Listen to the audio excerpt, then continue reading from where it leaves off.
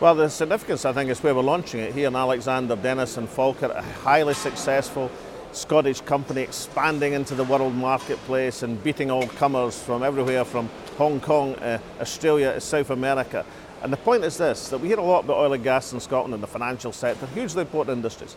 But we want to talk more about manufacturing, about tourism, about life sciences, about our great universities and colleges in Scotland. They're part of the fabric of that economic potential that Scotland has, and we need to unleash it with the powers of an independent Scotland. Well, it sets out some of the sectors where Scotland can do well, and it sets out some of the mechanisms by which an independent Scotland will allow Scotland to do even better. I mean, just take one example, air passenger duty. No Scottish government would ever discriminate against direct flights in and out of Scotland.